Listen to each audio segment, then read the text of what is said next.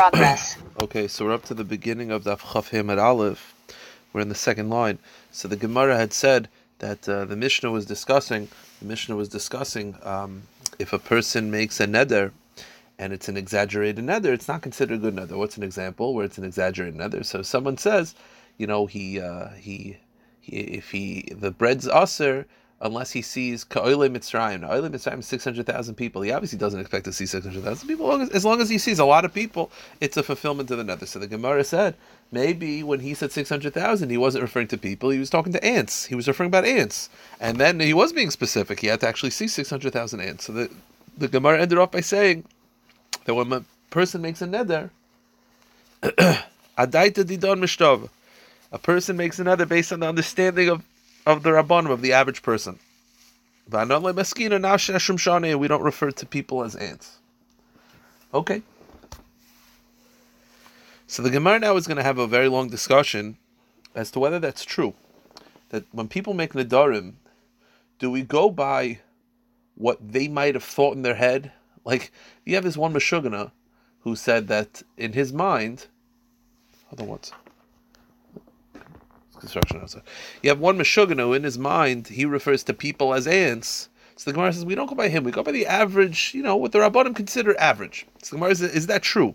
That when a person makes a shvua, we don't ask him what he specifically means. We go by how the Rabbanim understand the average person by using those words. The Gemara says, is that true? A person, we don't go with oaths based on the literal words that he used, based on his understanding. We go by the average person's understanding of those words. Vatanya, the Brisa says like this: let's say someone has to make a neder in a shvu in Bezdin. He's moed b'miktzas. He agrees to half of a debt, so he has to make a shvu in Bezdin. So before he swears, they say, you're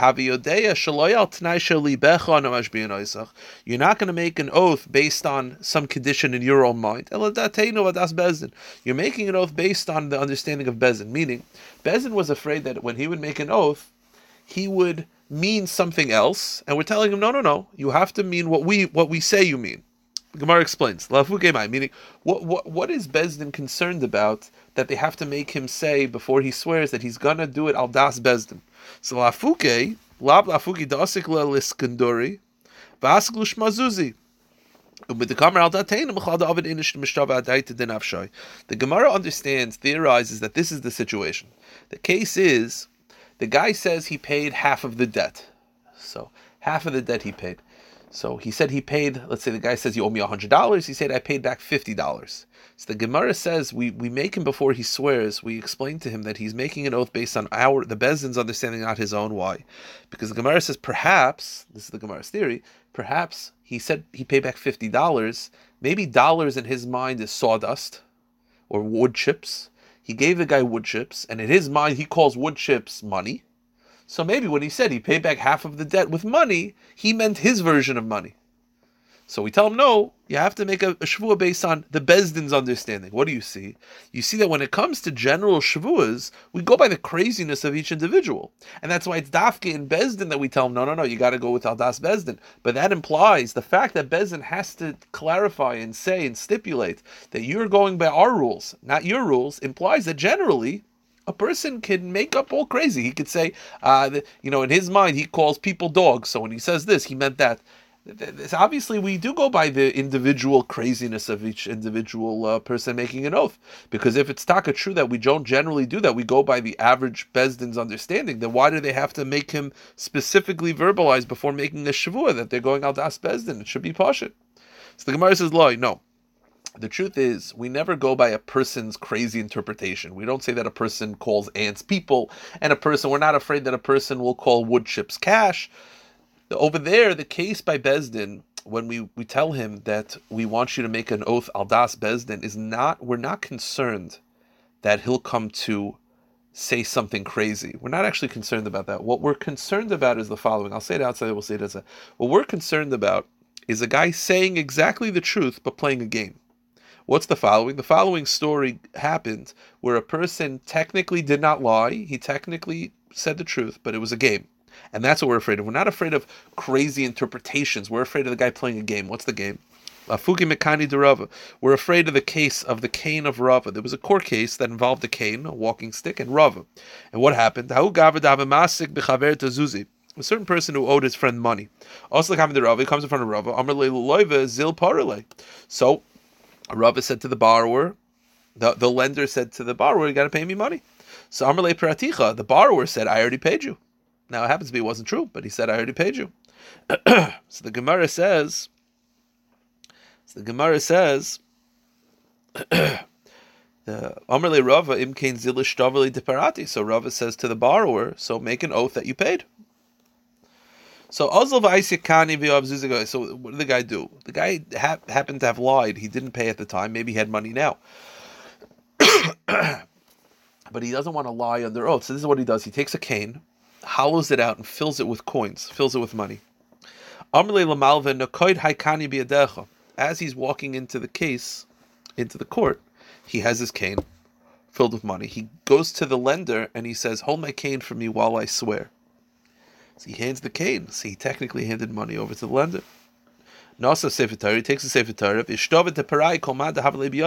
he swears that he gave him all the money that he possessed. He gave over to the borrower, to the lender, which is technically true. Now, obviously, it wasn't as a form of payment, and it's a complete game, but he didn't lie. So so the lender the borrower swears that he paid back. When the lender hears this, he got upset and he broke the cane in court, and all the money spilled out. And it turns out that he technically told the truth. So when the Bezdin says before he swears that you have to do it al das Bezdin, they're not afraid of him having weird interpretations. They're afraid of him playing a game like this, where he's technically telling the truth. But it's the truth, but it's a game. And that's what they're afraid of. But we have no indication that generally when it comes to Shavuos, we go by the individual crazy of each person. Rather, no, you go by the general understanding of Bezdin. So the Gemara says, Vakati, another kasha, is it still true? You're still standing by this assumption that people do not swear based on the understanding of their own words? Vatanya, the Brisa teaches, V'chein matzinu b'Moshe Rabbeinu.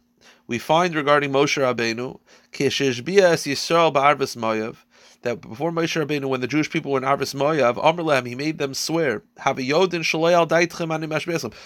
Rabbeinu wanted the Jewish people to swear that they'll keep the Torah, and before he did this, he said, I am not having you swear based on based on your understanding. You're swearing based on the understanding of Hashem and myself, said Moshe. Meaning Moshe Rabbeinu, before he made them swear, he made them clarify that they're going to do this al das Bezdin, al das Hashem. And the question is, what is he concerned about?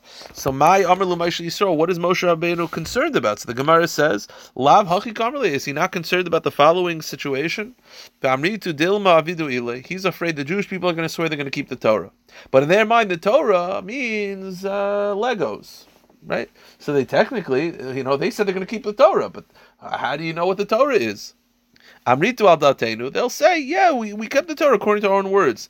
Meaning they're going to have a crazy interpretation. So therefore Moshe Rabbeinu is saying, no, you got to do the Torah the way I want you to keep the Torah. Meaning, what is he concerned? What's an example? That maybe they said they're gonna keep the word of God. Maybe they consider idol worship God. Now that's a crazy interpretation. That's obviously not true. And you see that Moshe Rabbeinu had to verbalize, don't do that. So you see that this standard oath, we are concerned that we go by a person's crazy interpretations. So the Gemara says, no. Over there it's different. Over there, Hitaka was concerned that they would be swearing allegiance to an idol worship and calling it God. But over there, it's not a crazy interpretation. The Pasuk describes idol worships as the word Eloha, which means a God. So he says, the Pasuk describes idol worships as Eloha, as a god. The Pasuk says the gods of Egypt. So over there, Moshe Rabbeinu was afraid that they would be saying that they're going to swear allegiance to Hashem, but the word Eloha and mean idol worship. And it's not a crazy interpretation because the Torah itself describes idols as gods. But in general, we're not concerned that a person will have crazy interpretations. The Gemara says, well, if that's the whole concern, if Moshe Rabbeinu just doesn't want them to swear allegiance to idol worshippers, meaning we thought that it's Moshe's concerned that just like they'll reinterpret the entire Torah. The Gemara says, no, we're not concerned that a person will reinterpret in their own words. It's dafka idol worship because idol worship is called a god in the Torah. So the Gemara says, well, the lishve yisoid the mekayim mitzvahs. Then if that's all you're concerned about, then why didn't Moshe just say, instead of saying you have to do it with my understanding, just say they're going to keep the mitzvahs? Mitzvahs mean that's not a god. The answer is mitzvahs wouldn't be accurate because Masha mitzvahs hamelech, mitzvahs technically could just mean commandments. It could be the commandments of the king. It doesn't necessarily imply the commandments of Hashem. It just commandments can be the commandments of any king. So it's not a reinterpretation. It's technically accurate, and it's not a good option. So the Gemara says, okay, Lishi Yosen Mekayim Kol mitzvahs. Then say they'll keep all the commandments. The answer is that would just imply Masha mitzvah tzitzis. That would imply that they don't have to keep all 613. Maybe that implies that they're just going to keep the mitzvah tzitzis. Damer Mar mitzvah tzitzis can I call it mitzvahs too? We know that the mitzvah tzitzis is equivalent to all the mitzvahs in the Torah. So Moshe Rabbeinu was not afraid of them reinterpreting the Torah, their oath, but he was afraid of them playing games. What's the game? They accepted to keep all the mitzvahs, and tzitzis is equal to all the mitzvahs, so they're just going to keep the mitzvah tzitzis. So why don't they say that they're going to keep the Torah? The answer is Masha Torah Achas. Torah is one; it's singular. It implies the written Torah, not the oral Torah. Then say, okay, they should just swear they're going to keep Toros, both Torahs. So the answer is Masha Teres Mincha, Teres Chatas, Teres Asham. Torah just implies the laws of, so that could be the laws of the Karban Chatas, the laws of the Karban Asham, the laws of the Karban Mincha. It would not imply that they have to keep all 613. So the Gemara says, okay, the L'shavi Yosem the kind of Torah and mitzvahs, say Torah and mitzvah. Torah and mitzvahs. The answer is Torah Masha, Torah Mincha, mitzvahs Masha, mitzvahs HaMelech. No good, because then it implies Karbanos and the commandments of a king. It does not imply 613. The L'shavi Yosem the Mekayim Torah Kula, say all the entire Torah. The answer is Torah Kula Masha V'Dezara. That just implies that they won't do idolatry, because idolatry is as negative as the entire Torah. That anyone who renounces idolatry, it's like you kept the whole Torah. So it would not imply that they're actually going to keep the Torah.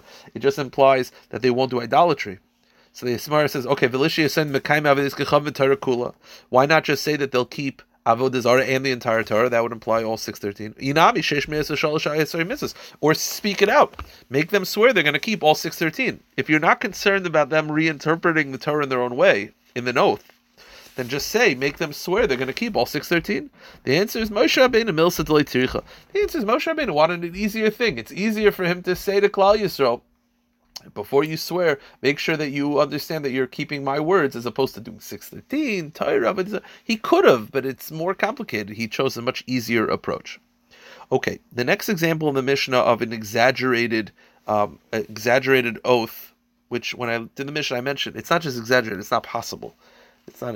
Is that he said a snake, my bread is usher to me unless I saw a snake like an olive press. Now, the Gemara at first thinks that it's the size of an olive press, and the reason why it's exaggerated is because no snakes are as big as an olive press. The problem is there were very, very large anacondas. There were very large snakes historically. So why is that exaggeration? Maybe he meant it. So the Gemara says, Veloy, there's no snakes the size of an olive press. The beam of an olive press. There was a certain snake in the times of Shmuelka. They threw 13 things of hay, ubalius, and he swallowed them. That's how big the snake was. So there were snakes large enough to be the beams of an olive press. So Amar Shmuel b'Taruf. Shmuel says he wasn't saying the snake was large like an olive press. It was that it was ridged in the back. It had ridges on the back like the beam of an olive press. So the Gemara says, aren't all snakes ridged? The answer is Agvu Tarif Kamrinan. He means ridges on the back. Snakes are generally have ridges on their throat. They have ridges on their throat. They don't have ridges on their back. So what he was saying was an impossibility. So it was clearly an exaggeration. So the Gemara says, Velisni Tarif. Then why doesn't the Mishnah say that? Why does the Mishnah have to do with an olive press? Just say snake that has ridges. Why do you have to say a snake like an olive press? An olive press has ridges, so a snake like ridges. Say snake that has ridges. The answer is Milsa Agavorcha Kamashwan. The Gemara is telling us something completely incidental, and that is olive presses have to have ridges on it. What is the negeya? It's negeya for business. If you tell someone I'd like to buy an olive press from you, and then they get it and it doesn't have ridges on it, then that's a mekachtos. Then it's a false pretense, and the sale is null and void. The Kairos Beis Abad Gavi Tarif. to tell you that the beams of an olive press have to have ridges, regarding what practical application, for business. It's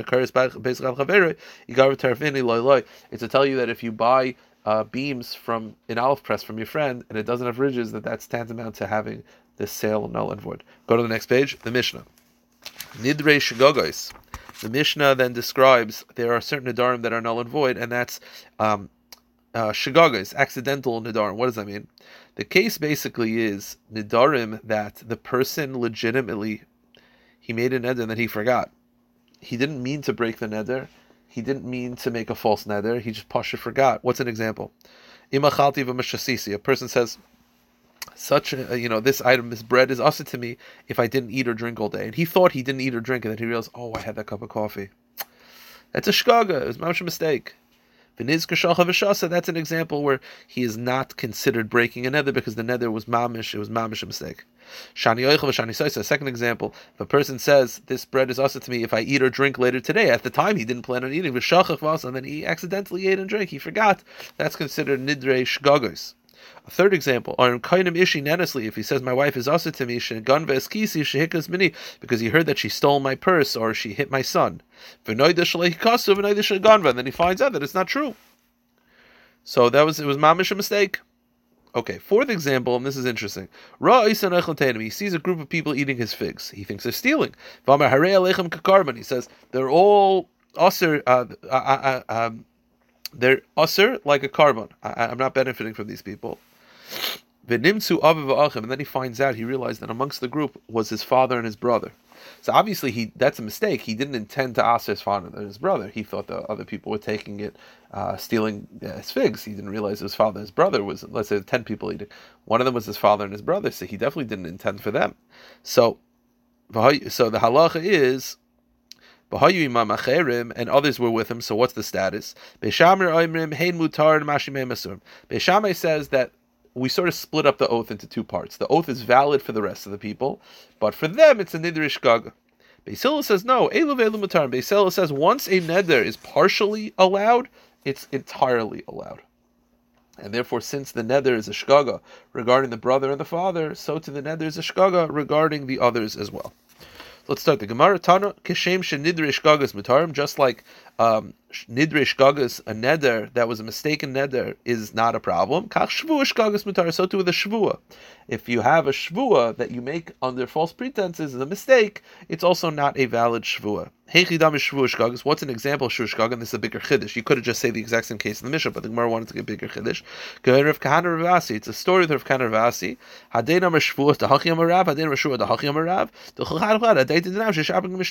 The case was the Rav Ami and Ravasi. Rav Kahana and Ravasi were arguing about what Rav said in Shir. And it got to the point where Rav Kahana said, I swear, shvua, that this is what he said. And Rav Asi said, I swear he said this. Now, one of them is right, one of them is wrong. But they both at the time were convinced that they were right. They weren't doing this on purpose. They legitimately thought what they were saying correct. That's called a nidrei shvua shgaga. And even if they're proven that one of them is correct and one of them is not correct, they do not have to bring a carbon. Okay, so you had in the Mishnah that if in the person with the figs, that if he said that they're also to me, and then he finds out that his brother and his father were there, so definitely regarding the brother and the father, it's a shgaga, and it's null and void regarding the brother and the father. The question is, what about for the other people? Beis Hillel says once a neder is huta miktsas or huta kula, once it's null and void partially, it's null and void entirely, and Beis Shammai says no. So the Gemara says a similar shaila. Tanan Hasan is a Mishnah later on. Let's say a person said, I'm not going to eat bread for a year. Now, the problem is, during the weekday that's fully acceptable. What about Shabbos? You got to make Kiddush, you have to have Suda. So we make a Pesach, we go over to the person, and we, part of Hatar Zadarim is you ask him questions, you say, had you known, would you have done this? So you ask the guy, had you known when you made the neder that you would be outlawing Shabbos and Yom Tov, would you have made the neder? Now, and if he says, no, I would not, then it's Hatar Zadarim. Now the question is, when you're mater neder in such a situation, is it entirely null and void, or just null and void for Shabbos and Yom Tov? Originally, the Chacham said, Yom Mutarim, Bisharka Yom Masurim, that this neder is only Hatara, you only do Hatar Zadarim for Shabbos and Yom Tov. So Shabbos and Yom Tov you can eat bread. The rest of the week, you're not allowed to eat bread. similar to Beis Shammai. Until Rav Akiva said, once a neder is partially mutter, it's entirely mutter. Now the truth is, it's not exactly similar to our Mishnah, because the case of our Mishnah, he definitely did not intend to make the neder regarding the father and the brother. That's why it's a neder shkaga. So therefore, there's more room to say that once it's partially null, it's entirely null and void. This case, he made a neder. He could have actually intended to outlaw bread on Shabbos also. That's why you have to do atar sadarim. So it's not exactly comparable. But you have a machlokes in our Mishnah between Beis Shammai and Beis Hillel when you have a neder shehuter miktsasa in the case of the father and brother. Again, he says kulchem asurim. They're all asa to me, and he realized the father and brother are there. So we said. So Beis Shammai says that the neder is still intact for the others. And Beis Hillel said it's null and void entirely. So says the Gemara, Amar Rabbah. We'll go Rabbah's opinion, then tomorrow we'll do Rabbah's opinion. Amar Rabbah, the Kuli Alma, both Beis Shammai and Beis Hillel agree. Kol heichel de Omar, ilu hayisi yodea she'aba b'neichem, hayisi omer kulchem asurim chutz me'aba. You see, there's two ways he could have, let's say had he known that his father and his brother were amongst the group, he definitely would not have asked his father and brother. The question is, what could he have said? There would have been two versions. He said, kulchem asurim, all of you are aser. Now, he could have said, kulchem asurim chutz me'aba. He could have said that, where he kept the same syntax together. He would have just added a caveat. Or he could have actually rewritten the entire Shavua. He wouldn't have said, Kulchem Asurim. He would have said, this person's Aser, this person's Aser, this person's Aser, not my father. So there's two different ways that he could have rewritten it. So says Rabbah, whether there's a major halachic distinction as to what, if you would ask him what he was going to say, that makes a difference. Rabbah explains, Kol heichel de Amar, if he would have said, Ilu yodea she'ab b'neichem, had I known that my father was amongst the people eating the figs, Hayisi Omar, I would have said, Kulchem Asurim, I would have kept that together. I would have kept the same lashon. I would just say chutz me'aba. I would have added that caveat to Kuli Asurim of mutter. In such a situation, even Beis Shammai and Beis Hillel both agree that the neder is still partially intact. Meaning, although Beis Hillel says that a neder that's partially void is entirely void, that's only when he would have rewritten the syntax. But if he would have kept the lashon together, then it's not partially void. We don't look at it as partially void. So if he would have kept the same lashon of Kulchem Asurim, he would have just have added chutz me'aba, then it would have been, then it's still, even Beis Hillel would agree that it's partially intact. The whole machlokes Beis Shammai Beis Hillel is ba'omer, is if he would have said, Ilu hayisi yodea she'avi b'neichem, if I knew my father was amongst them, hayisi omer, ploni asurim v'ava muter, I would have not used the lashon of kulchem asurim. I would have said, ploni aser. That's when Beis Hillel says, because you would have changed the lashon, then it's considered the entire original neder is null partially, and once it's null partially, it's null and void entirely. That's Rabbah's opinion, and tomorrow we'll take care of Rabbah's opinion.